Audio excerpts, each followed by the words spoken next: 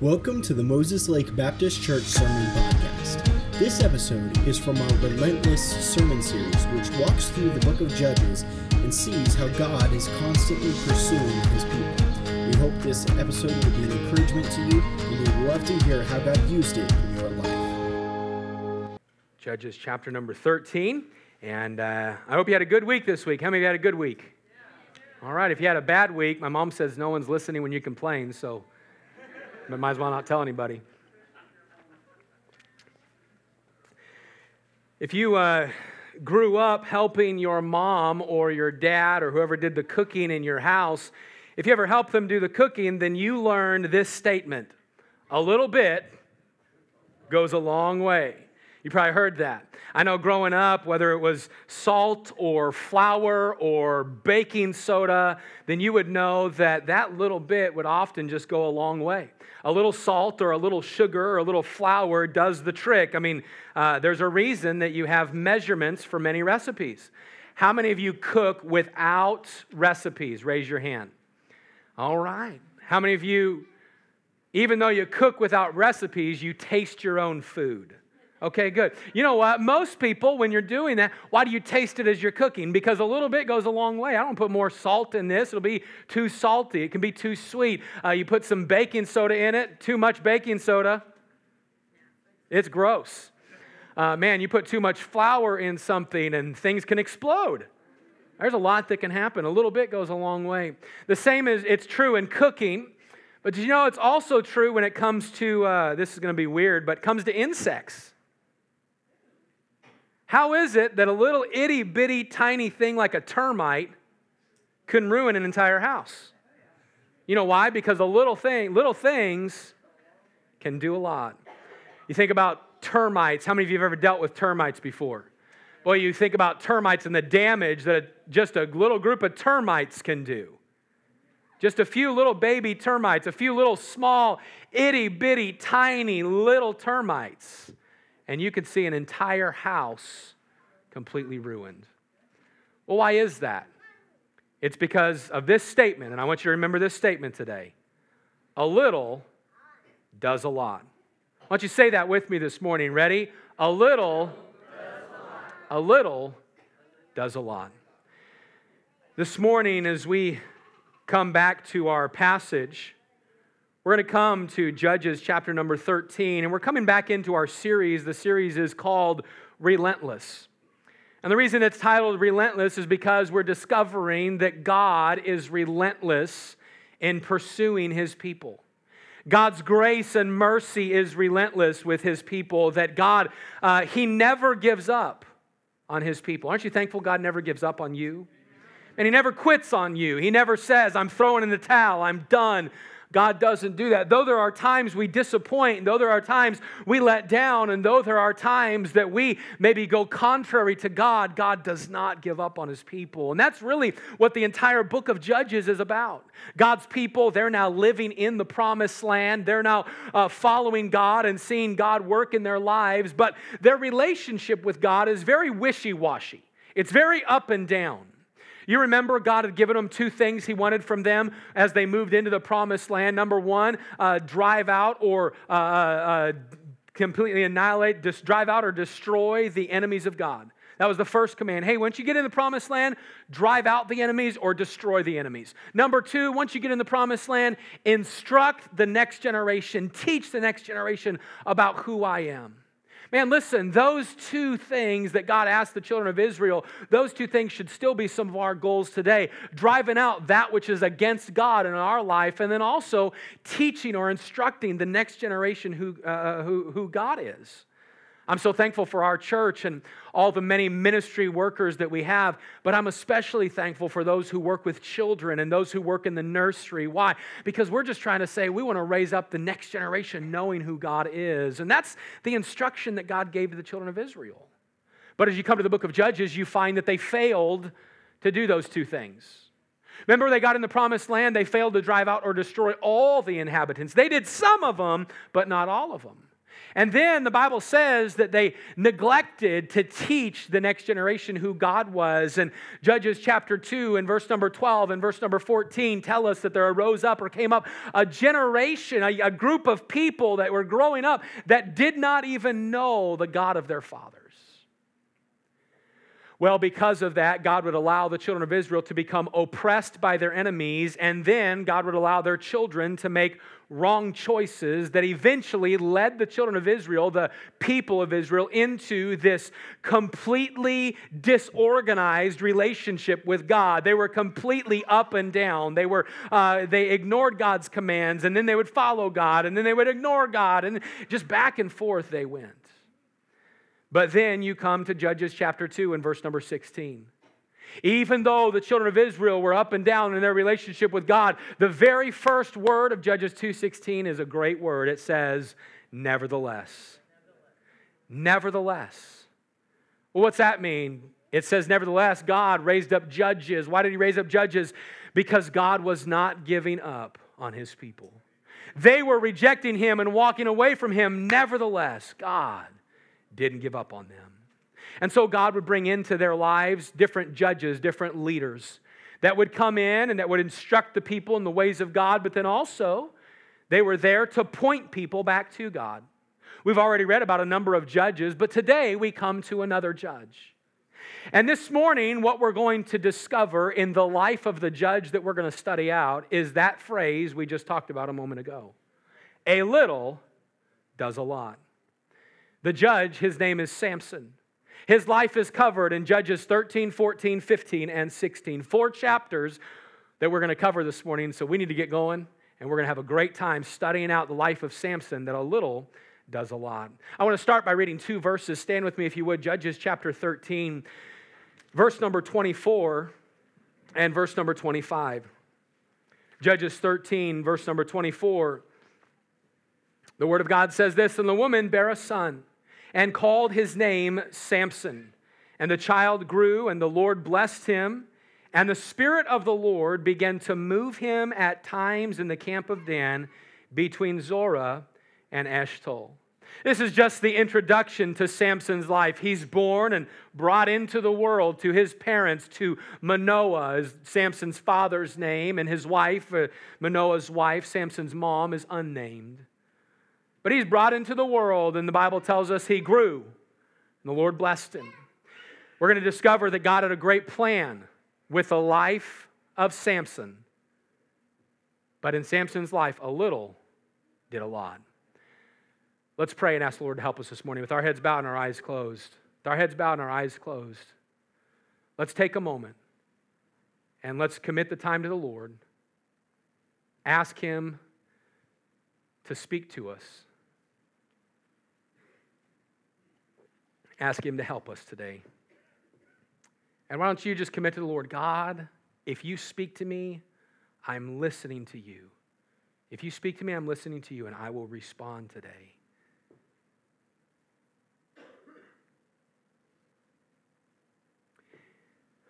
Dear Lord, we come before you, and God, we want to thank you for your love and your care for us. And Lord, we're so thankful for just how you use your word to help each one of us. And Lord, I don't know every need represented here today, but you do, God. There's each one of us that every one of us has a need to hear from you. Every one of us has a need to be challenged and encouraged and strengthened by your word. And so, Lord, I just pray that as we go through the service today, Father, that you would help and that you would encourage, and Father, that you would challenge us. We love you, and we pray that if there's anyone here that does not know Jesus Christ as their Savior, I pray, God, that you'd help them today to come to know you as Savior. It's in Jesus' name we pray. Amen. You can go ahead and be seated. As we look at Samson's story this morning, we're going to see that a little does a lot. But this morning, what is going to be true in Samson's life is something that's true in ours as well. And so I want you to stay with me. We're going to kind of go through and discover some things about Samson's life. But then that last thought that we're going to get into is just the fact that a little does a lot. As you open your Bibles this morning and as we are there in Judges 13, I want you to notice, first of all, what I find as a perfect design. a perfect design. When you and I look at the life of Samson, it would not take long being introduced to Samson in Judges chapter 13, verses 2 through 5. It wouldn't take long to realize that God had a great plan for Samson. God had something great in store for Samson. I want you to see it. Turn back a few verses to Judges 13 and verse number 2. Judges 13 and verse number 2, it says this, "And there was a certain man of Zorah, of the family of the Danites, whose name was Manoah, and his wife was barren, and bare not. And the angel of the Lord appeared unto the woman, and said unto her, Behold now, thou art barren, and bearest not, but thou shalt conceive, and bear a son. Now therefore beware, I pray thee, and drink not wine, nor strong drink, and eat not any unclean thing, for lo, thou shalt conceive and bear a son, and no razor shall come on his head, for the child shall be a Nazarite unto God from the womb, and he shall begin to deliver Israel out of the hand of the Philistines."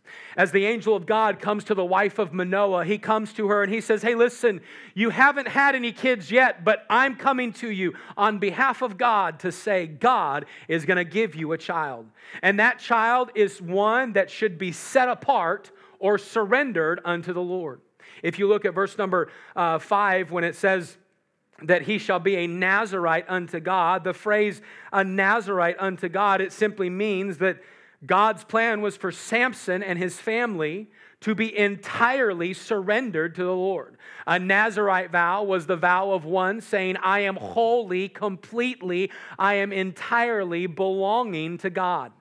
Let me give you a few thoughts about the Nazarite vow. You can find this back in Leviticus, as well as some other places in Deuteronomy and Numbers it's mentioned. The Nazarite vow meant that this person would have no vinegar their entire life. They would have no wine. They would never have grapes in any form. This person would not eat anything from a vine tree, from the kernels of the husk. They would not have their hair ever cut. This person, and someone who would take this Nazarite vow, they would never touch dead bodies. Even in their family, if someone passed away right around them, they would get away from there and go through a period of cleansing. They were never to be around death. Basically, a Nazarite vow was saying you are wholly, completely, entirely, holy, W-H-O-L-L-Y, entirely, you are separated entirely unto God. When we come to Judges 13, we need to find and see that this was God's plan for Samson and for his family. You would go, and here's what takes place in Judges chapter number 13. The angel comes to Samson's mom, tells her. She goes to Manoah, her husband, and she says, hey, I met with a messenger that told me that I'm going to have a child, and I think the messenger was sent from God. And Manoah and his wife, they pray, and God, if that messenger was from you, send the messenger back. The messenger comes back to them, and there before them, Manoah says to the messenger, hey, what you told my wife, could you tell me? I want to be on the in. I want to know. And so the messenger tells everything to Manoah. You know why he did that? It's because men can't always believe their wives. Okay, they can. I'm just kidding. You know what? This is the thing, that he wanted to be on the in. He wanted to know what was going on. And so there it's told to him. And then Manoah and his wife, they're like, hey, let's make a sacrifice to God and let's have this time of dedication. And so they get some meat and they're doing an offering to the Lord, and the craziest thing happens. The messenger of God that was in human form ascended to heaven in the smoke of the fire. So they knew that was an angel of God. And you read the story, here's what took place. Manoah, after the angel goes up, Manoah goes, we're going to die. We're going to be killed. And the reason Manoah said that is because they believed that if you saw God, that you were going to be killed. But I want you to see something, and ladies, especially those of you that are married, I don't want you to miss this, because it's a super great thought. Do you know what happens if you go and you read Judges chapter 13 towards the middle of the chapter, and the end of the chapter, where all of this takes place? What you find is Manoah going, oh no, we're going to die. And he kind of almost doubts the word of the Lord. And his wife turns to him and said, hey, listen, if God made us a promise, we can stand on it. We're not going to die. And God uses the faith of Manoah's wife to help Manoah take those steps that he needed to take. Ladies, can I just tell you this? Never underestimate the encouragement that you can play in the life of your family. Ladies, sometimes the wife gets a lot of flack, but I'm going to tell you this morning that sometimes the wife can be the backbone of the family's faith. Not because she's the strongest, but listen, ladies, you have a different perspective sometimes. And for you to come alongside your husband and to say, listen, babe, I know we're going through a hard time, but our God has this. Something as simple as a statement that says, babe, we can still trust God. Something like that can go a long way. That's really that's all that Manoah's wife said to her. Hey, listen, God gave us his word. He's not going to kill us. And then Manoah and his wife move forward. I just want to tell you, ladies, don't ever underestimate the power of an encouraging spoken word to your spouse. But really, it goes for the men too. Man, don't ever underestimate the power of encouraging words in the life of those closest to you. I look at Manoah and his wife, and I see them getting this message from the Lord, and I see them telling them, I see God telling them, saying, hey, listen, I have a great plan. I have a great design for you and for your family. Your family is supposed to be set apart for me. Now, before we move on this morning, can I just tell you that this plan, the plan to be set apart to God, that is still God's plan for every family today. Oh, he may not come by way of angel and say, no vinegar, make sure you follow these rules, don't ever cut your hair. God might not do that, but God has asked that every person be separated unto him. There's some great verses in Scripture that help us with that. I think of a very popular verse, Romans chapter 12, verse 1. I beseech you, therefore, brethren, by the mercies of God, that you would present or bring or sacrifice your bodies as a living sacrifice, holy and acceptable unto God, which is your reasonable service. Paul writes to the house churches there in Rome, hey, listen, you should have a desire for your life to be set apart, a living sacrifice that's holy, righteous, that's acceptable unto God. Why? Because this is just your reasonable service. This is for every single person. Every single one of us should have the desire of our life being set apart or surrendered to the Lord. That's one of God's perfect designs in your life and mine. Just like Samson and his family. Hey, Samson, be dedicated to me. Still to this day, God says, hey, Christian, be dedicated to me. Hey, be surrendered to me. I think about 1 Thessalonians chapter 5 and verse number 23 where it says this, the very God of peace, sanctify you holy. And I pray your whole spirit and soul and body be preserved blameless unto the coming of our Lord Jesus Christ. You know what he's saying, what Paul is writing to the church at Thessalonica there, he's simply saying, hey, listen, I'm praying that God would help you understand that you are supposed to be entirely set apart for him. That means everything about you, if you know Christ as your Savior, it belongs to the Lord. Man, my time, it's his. My finances, they're his. My family, it's his. My hobbies, they belong to him. The way I speak, it belongs to him. The way I act, it belongs to him. Everything set apart for him. I see this morning, this was a perfect design in Samson's life, and it is in our life as well. We should be willing to surrender each aspect of our life to the Lord each and every day. And I hope this week you'll go into the week saying, God, I recognize your perfect design is that I would be set apart entirely for you. I see a perfect design this morning, but secondly, I want you to notice what I see as a powerful deliverer. How many of you have read the story of Samson before? Slip your hand up. Man, you can't read the story of Samson as a kid without being like, I want to be like Samson. We had Samson the other night on Halloween, and I have a great picture. Where's Dustin? I got a great picture of Dustin as Samson on my phone. I'll show you sometime. Dustin as Samson. His son came, and then Dustin put on the hair and everything. Man, you read the story of Samson. It's an amazing story. Samson was a very powerful and strong man, and as you travel through the life of Samson, it would not take long to realize Samson's power as a leader. Can I tell you this real quick, and I won't really get into it. Of all of the judges there is one judge that never asked for the people's help. Samson. Every feat that Samson had, every battle that he got into, it was the Lord and Samson. He was a powerful man. He was a strong, it kind of reminds me of me. Okay, I'm kidding. Listen, Samson, every one of us would pale, except for Leo. Leo would not. Leo and Samson are pretty close. But man, we would pale in comparison to where Samson was. You say, well, I don't know the story of Samson. Let me just give you very quickly a little brief overview of Samson's life.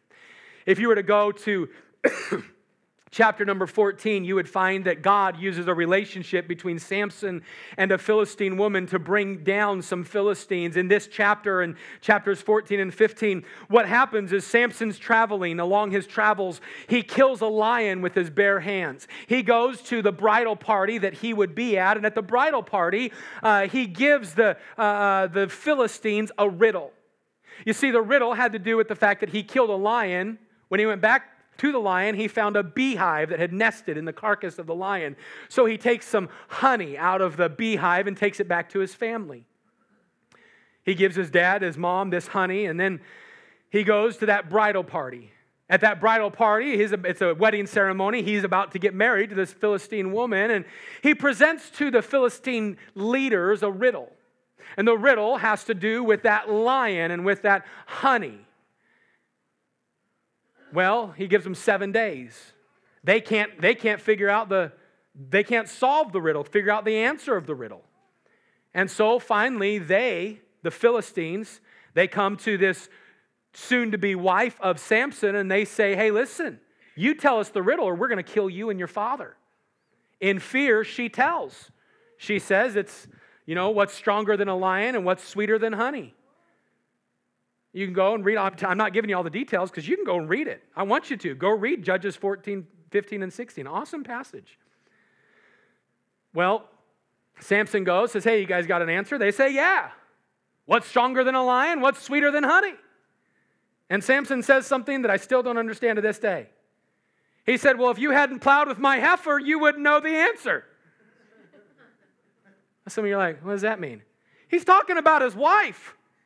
He's like, hey, if you hadn't asked my wife, I still don't know if you hadn't plowed with my heifer. Like, maybe it was a compliment.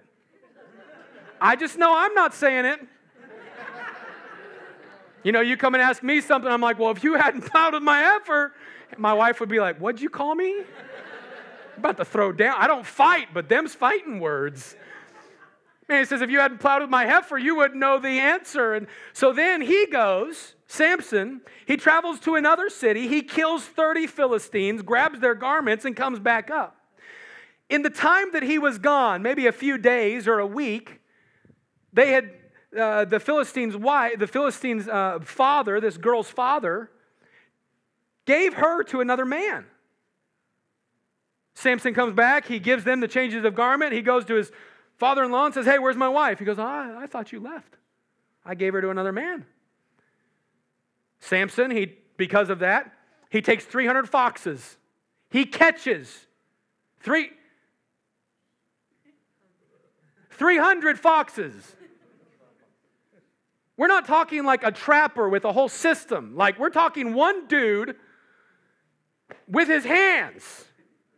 Like, tell me that's not like, this is so cool. Man, he catches 300 foxes and then he ties them tail to tail and puts a firebrand in there. It's a stick on fire. I mean, I don't even know. He ties them together, slides that in there, and then throws them all over the cornfields and all the fields of the Philistines. And so now 150 different groups are running around, lighting all of their fields on fire. And Samson's just like sitting in the background like, yeah, that's a day's work.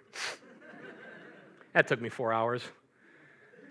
He's just sitting there, and the Philistines are like, hey, who did this? And they're like, oh, that Philistine, remember that girl? Well, the father gave her to somebody else, and Samson got ticked off. And so then they say, well, bring her and her father to us. They bring her and her father, and they kill them. They kill the girl and the father. Well, that just irritates Samson even more. And so then go to chapter 14 and 15. He's like, hey, you killed my wife and her father. Now I'm going to kill you. And then he does. He kills a bunch of them. And then he flees down south to Judah. He gets to Judah, and they come after him with an army. And they're there at the gates of a village of Judah. And they're like, hey, give us Samson. And they're like, all right, give us a few days. They go to Samson. Hey, Samson, the Philistines, they're here to get you. They're going to kill all of us if you don't go.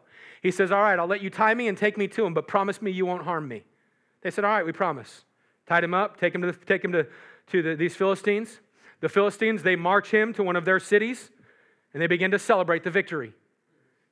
And then he breaks the ropes, and you hear the famous story of him picking up the jawbone of a donkey and killing 1,000 men with the jawbone of a donkey. And then after that, he's tired. And in his weariness, he says, God, I'm really thirsty. And God's like, well, pick up the jawbone. Grabs the jawbone, begins to tilt it back, and God brings water out of the jawbone of the donkey. I don't know about you, but next time I'm in Israel, I want to find that jawbone. Man, what was it? It was God. God was all over it. But then you find that Samson begins to make some serious wrong decisions. Judges chapter 15, he goes into a harlot. He is intimate with her. Judges 15, he carries the gates of a city because a trap is set, and he carries those gates off to a mountain nearby. Judges chapter 15, he has a few little victories over some different Philistine groups. But then you come to Judges chapter 16. And in Judges chapter 16, he falls in love with a woman by the name of Delilah. He falls in love with Delilah, and Delilah, along with the Philistines, set a trap that ends up killing him. But here's what takes place. He falls in love with Delilah, and she says to him, because she's going to be paid 1,100 pieces of silver by every Philistine leader. That's a lot of money. She's going to be paid that if she finds the key to his strength. So she goes to Samson, hey, Samson, what's the key to your strength? He says, well, if you'll tie me with 7 vines that have never been used, then I'll be as weak as any other man. He goes to sleep. She ties him. She wakes him up. Samson, the Philistines be upon you. He breaks it and goes about his day. She comes back and she says, you're making a mockery of me. You don't love me. You don't like me. If you don't tell me, we're done. And he tells her, well, fine. He says, if you would actually tie me with ropes that have never been used, then I'll be as any other man. She does that, and Samson, the Philistines are upon you. He wakes up and he breaks that.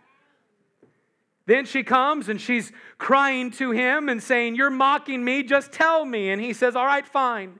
If you'll take the 7 locks of my hair, if you take my hair and put them into 7 locks and put it inside of a web or a loom, attach me to a loom, then I'll be as weak as any other man. She does that and says, the Philistines be upon you. And you go, I love what takes place because the scripture would lead you to believe that he just pops up attached to the loom. I mean, you know what a loom is? You know what you weave with and all that? How would you like to see somebody running down the street with one of those on them? We're not talking a little itty-bitty one, it's like one my mother-in-law, she uses these looms that, it's like the size of the pulpit. And see him there and, what? And he's just walking around carrying this loom.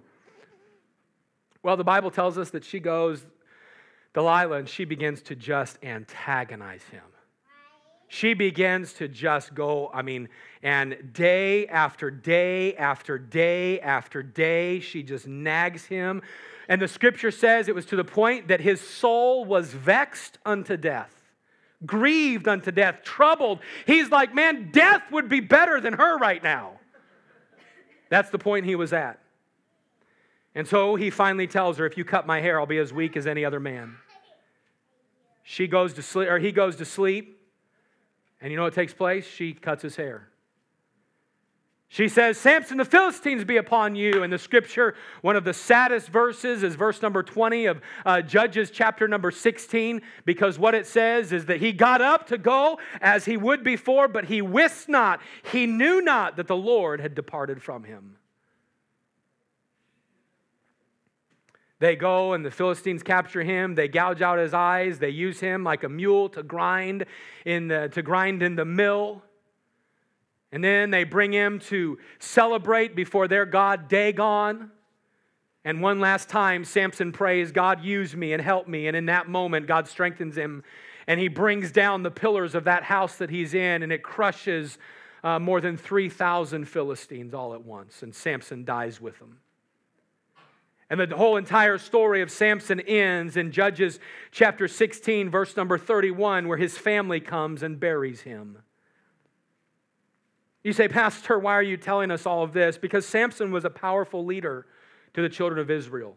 Listen, he was one that God wanted to use, and he was one, listen, that God did use. You go to Hebrews chapter 11, verse number 32, the hall of faith. You know whose name is there? Samson. Why? Because Samson was a man of faith. Samson was a man that trusted God in some of the small things. Listen, Samson was there that day, during those 20 years as a very powerful leader in the life and the nation of Israel.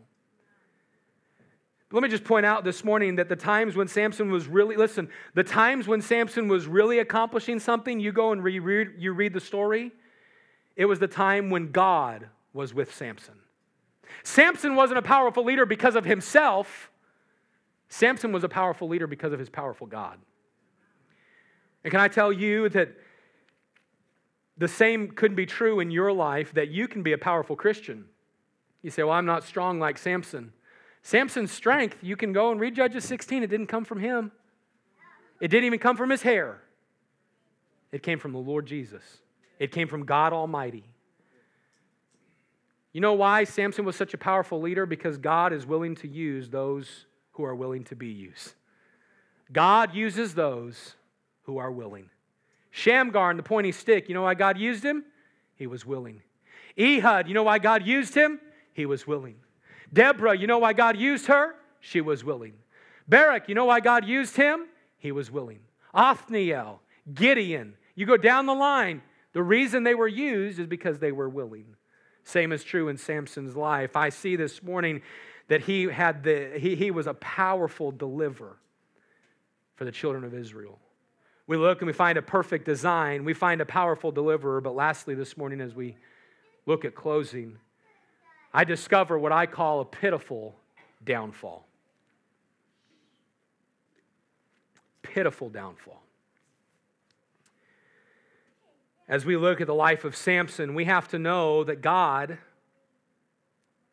and catch this morning, I believe that God had more in store for Samson than what we read on the pages of Judges 13 through 16.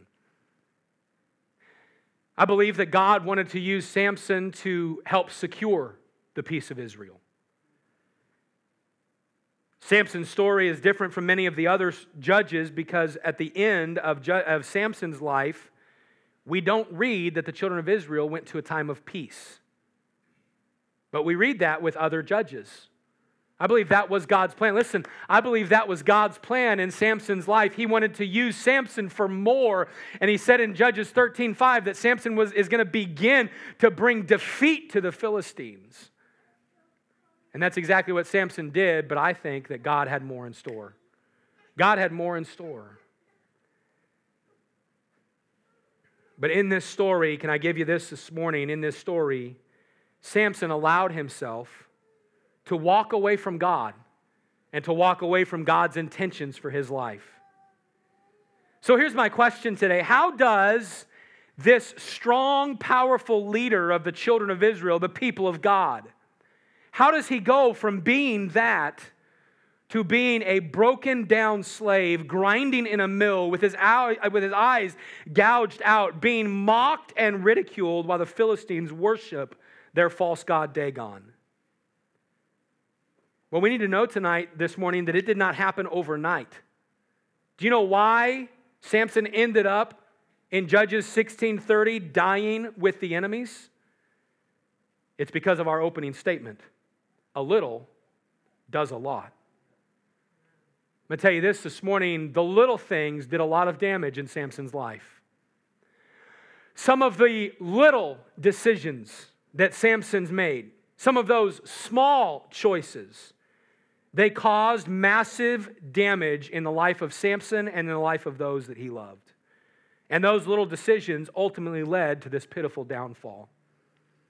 Say, Pastor, what were some of the little decisions that he made? I'm glad you asked, because I have them written down.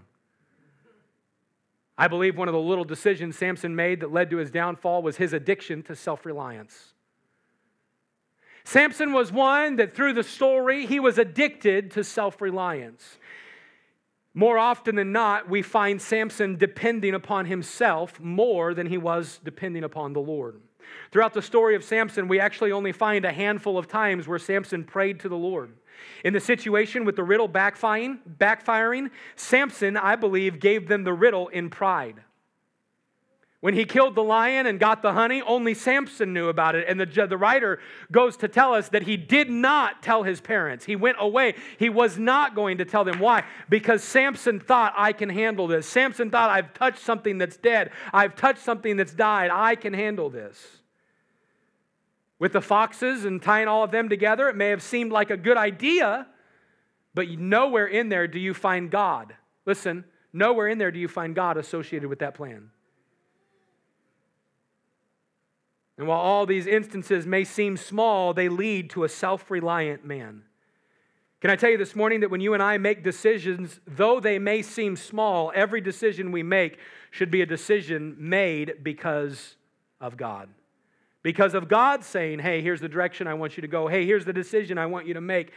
When we begin to direct our own steps, we will always find ourselves further and further away from God.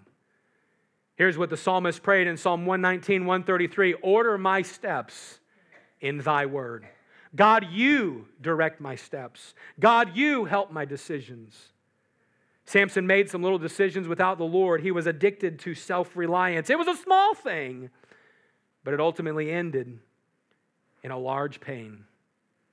His addiction to self-reliance, I see also a little thing. It was called an admittance of a little sin. He just allowed a little sin in his life. Throughout the entire story of Samson, we find him continually engaging in sensuality, involved in sexual sins that seem like just small things. He was continually getting involved in ill-advised relationships, and his relationship with Delilah was ultimately what led to his death. He thought he could handle it. He thought he could tame this beast in his life, the beast of sin, but he was wrong. He allowed a little sin in, and by way of those wrong relationships, and it ended up killing him. Can I tell you that this is a big one for each of us, because often, many Christians think that they can handle sin. And can I tell you this morning that you can't handle sin, sin will always handle you. You can't control sin, sin will always control you. As we allow our other little sins into our life, we'd soon discover that to be true. It controls us.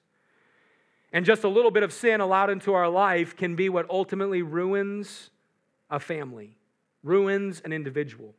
Let me ask you this morning, how many families have been ruined by just a little bit of sin? Can I tell you that most bank robbers don't start with robbing banks? They start with small things. The same is true in any sin. Most adulterers, they don't start with the affair. They start with a little secret flirting or a little secret viewing online. Most drug overdoses don't happen because it was someone's first time. Most of them start with just that little high here and there. Most broken relationships don't start with that major fight. They usually start with a little bit of bitterness, a little bit of gossip, a little bit of lying. You see, the strongholds of sin in our life, in the follower of Jesus Christ, they don't start out as a stronghold. They start out as just a little thing. And those little things do a lot. When speaking about this, about sin, Paul wrote this in Galatians 5:9, a little leaven leaveneth the whole lump. Just put a little leaven in, you know what it does? It takes care of everything. Galatians 6:7-8, Paul wrote this, "Be not deceived, God is not mocked, for whatsoever a man soweth, that shall he also reap. For he that soweth to his flesh shall of the flesh reap corruption, but he that soweth to the Spirit shall of the Spirit reap life everlasting." What is Paul saying? Well, he's saying, hey, listen, what you plant is going to be what comes out. How did Samson end up this way? Well, he ended up this way because he had some self-reliance. Just a little bit of pride, just a little bit of self-reliance. He ended up this way because there was just a little bit of sin. But I see lastly this morning, he ended up this way because of his avoidance of total surrender. The avoidance of total surrender. As I read the story of Samson, it appears as though he is what we would call a fence walker. You know what a fence walker is? I remember growing up, I would be with some of my friends, and one of the things they would try to do, and you probably tried it too, is maybe with a chain link fence or a picket fence or a fence that has the board right across the top of it, a chain link fence that has that bar. Anybody ever tried to walk on those? You know what? You know what you find? You can't do that very well. You're going to fall off, especially when your friends are shaking the fence. And I remember times in my life growing up when there'd be somebody who'd say, hey, I can walk on this like a tightrope. And probably every kid does that. They do it maybe not with fences, but curbs. Right? You're walking down the road and there's that one little parking curb thing. And what do most kids do? What do most adults do? Man, most adults, jump up on there and just start walking. There's a lot of Christians like that. You say, Pastor, what do you mean? There's a lot of Christians that they say, I don't want to be sold out to God, but I know I'm not going to be in the world, so I'm just going to be a fence walker. I'm just going to try to please both. I'm going to try to have a little bit on my weight, a little bit with the Lord, and then, just a little bit back in the world, a little bit with the Lord, and a little bit back with the world. That's what Samson was. Samson knew God's plan in his life. Samson knew God wanted him to be wholly and entirely surrendered to him, to the Lord. But Samson failed to make that step. He loved the Lord and trusted in the Lord, but he walked the fence. God wanted him to be totally surrendered, but he always, you know what he did? He kept back a little. He kept back a little. Can I tell you this morning that our God is worthy of all of us, not just some of us. Stop holding back a little. Stop holding back the little things of your heart. Why? Because you just need to get in all the way. Total surrender. What led to Samson's demise? What led to being there grinding in the temple of the Philistines to their god Dagon and them all worshiping and him with his eyes gouged out and dying where God had not intended for him to die? And yes, he killed many Philistines in his death, but I believe that God had way more in store for him. What led him to that point? It was just the little things, just a little sin, just a little pride. Just a little bit reserved for himself. Can I challenge you this morning? Be careful of the little things. With the story of Samson, I can't help but think that the way it ended was not what God had planned. And while God knew it would go that way, I don't believe that that was the end that God had in mind for Samson. But Samson allowed some little things, some little distractions, some little sins, some little pride to derail the plans that God had for him. And the truth is this morning that if we're not careful, the same will be said of our lives. Oh, you may not end up grinding in the mill of the Philistines with your eyes gouged out. That probably is not going to happen. But we will miss out on God's plan. We will miss out on God's blessing. We will miss out on God's excellent plan for the life of each one of us. So this morning, I want to challenge you with this. Be careful of the little things this week. When your heart begins to be sold into pride, be careful. This week, when the devil comes and he just says, hey, here's a little bit, be careful.